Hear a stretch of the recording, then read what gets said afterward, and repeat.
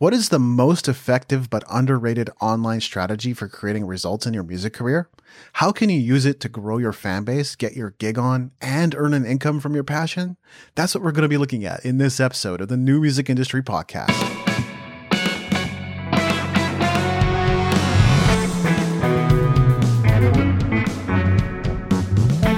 You're listening to the New Music Industry with David Andrew Weeb. Hey, it's David Andrew Weeb. And in this episode of the podcast, I'm going to share an update on Spiderweb marketing, a topic I originally covered way back in episode 182 of the podcast and offered up as a free mini course. It's kind of funny to me that I can even say way back because it doesn't feel all that long ago, but true enough, it has been over 2 years since we published that episode. The strategy is still relevant and viable today, but we have learned a few things in the last couple of years. So let's get to talking about fine-tuning the strategy to get the best results possible. Number 1, set goals and create a singular focus for your Spiderweb marketing strategy. At the center of the Spiderweb is the beastly creature himself, the spider. So far as this marketing strategy is concerned, the spider represents your website. The web represents the various channels you acquire traffic from. Getting people to your website is the entire goal of the strategy. But more than ever, we need to be clear on what we want to get people to do once they've landed on our website. Do you want them to sign up for your email list, listen to your music, watch a video, buy your merch?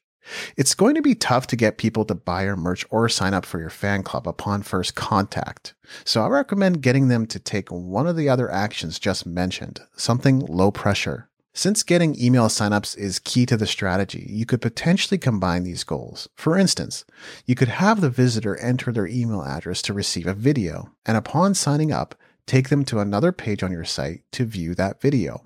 Boom. Now you've gotten more video views and have earned the right to contact the visitor about future offers. At Music Entrepreneur HQ, our singular focus is to get newcomers to sign up for the PDF Vault. This is reflected on our homepage, and soon it will be reflected across the entire site. 2, getting your content seen, your Spiderweb content marketing strategy. ShortStack says only 10% of your followers see your new post on Instagram. Across the entire spectrum of social networks, that number is much closer to 3 to 6% based on our experience. Meanwhile, email campaigns are generally seen by an average of 28 to 33% of your entire list. There's a reason we suggest prioritizing email list growth. If all your hopes and dreams rest on social media success, you're probably going to be disappointed with the results. But there's more. Redeye says the average open rate of a text message is roughly 99%, with 97% of messages being read within 15 minutes of their delivery. So if you haven't started building your SMS contact list, that might be worth a try. I'm not going to sit here and tell you that it's superior to growing an email list because different things work for different folks. But if you haven't experimented with text message marketing yet, you might want to give it a try. Beyond that, we still find that personal relationships should be valued above and beyond all else. This doesn't mean that you're immediately going to see business results from networking and building connections, but there's a huge potential value long term. You may uncover gig opportunities, get referrals, or find an investor. And I'm not talking about anything I haven't done. So never underestimate the value of personal connections, phone calls, video conferences, meeting in person, and more. We recently found a new affiliate partner on Twitter, and that would have never happened if we weren't dedicated to networking and outreach. 3, content distribution and syndication may be overrated. And while I stress may be overrated, this is something I hate to admit because I've gone deep into the topic and have invested a lot of time, energy, and income into repurposing and putting our content in more places where it had the opportunity to be seen. But what we've been finding is that when we make content for YouTube, it does best on YouTube versus Facebook, Instagram, or Odyssey. When we make content that's intended to be read, it does better on our blogs and sometimes on Medium or Tealfeed. Though, to be fair, if we do have a high-performing blog piece and we make a video based on it, it does tend to do quite well. Again, though, doing a straight read of the blog piece wouldn't be as valuable as creating a video centered on the topic, accompanied by appropriate visual media. Podcast episodes do exponentially better on destinations where people are already subscribed to them, like Apple Podcast or Stitcher, versus on Facebook, Instagram, Odyssey, or anywhere else we might be inclined to send it. Does this mean you shouldn't distribute or syndicate at all? No, but understand that if you were to 80-20 the whole thing, you'd be much better off developing content specifically aimed at the platforms you're targeting, which is another great reason to determine your platform focus, because you simply can't be everywhere. I'm on Twitter, BitClout, Tealfeed, Medium, and YouTube, and besides that, I simply don't have the bandwidth to pursue. But note that auto-posting is not out of the equation. I still auto-post new blog posts to Facebook, various Twitter accounts, Tumblr, and LinkedIn. And our Tumblr following continues to grow without much effort on our part. Number 4, there's a pathway on every social network. Of course, there are always new platforms that reward you with a lot of traffic and views with less effort. Right now, that's TikTok. But in the not too distant future, that's guaranteed to change. If you're willing to jump from platform to platform, or to stick with a platform until it's a sinking ship, then give this no further thought. But if you want to build a solid following on long-standing legacy platforms, understand that there's a specific pathway to getting there. And when I say pathway, I mean a steady, reliable, consistent way to grow on that platform, which, to be fair, is always a moving target. But I recently published a YouTube video on this very subject covering how I found a pathway on Twitter. Finding your pathway on any social network could take a year or more of experimentation, learning, and seeking answers.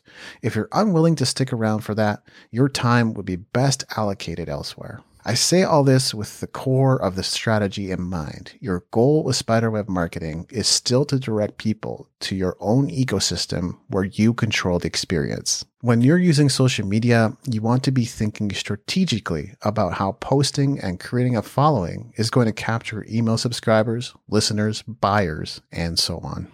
In summary, here are a few things we've discovered about the Spiderweb marketing strategy in the last couple of years. 1. There is far too much noise out there to compete with, so don't try to do everything. Create a singular focus for your website. What do you want visitors to do once they're on your site? Guide them in the right direction. Number 2, social media is useful but inferior to email marketing.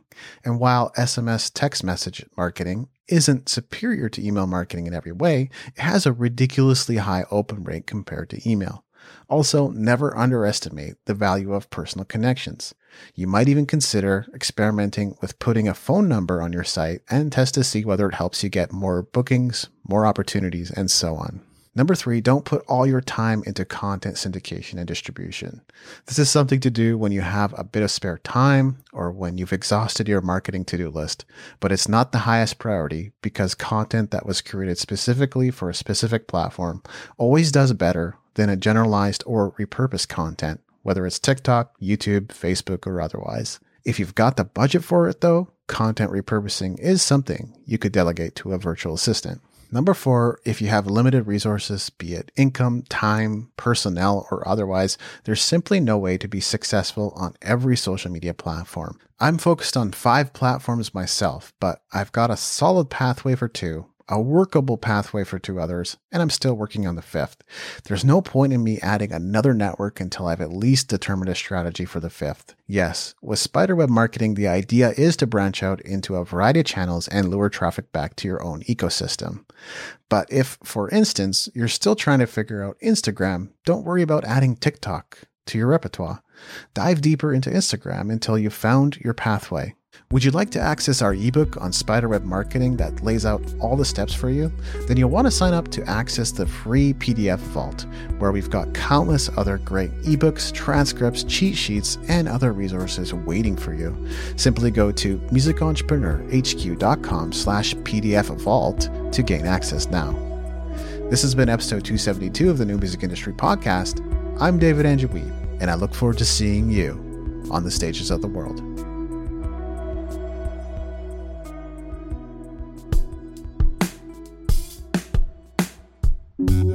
Thanks for listening. The opening theme, closing theme, and closing segment ambient music was created by Brian Bob Young. If other music was used in this episode, it's credited in the show notes at musicentrepreneurhq.com. Please leave us a rating and review in iTunes to help us spread the word about the show.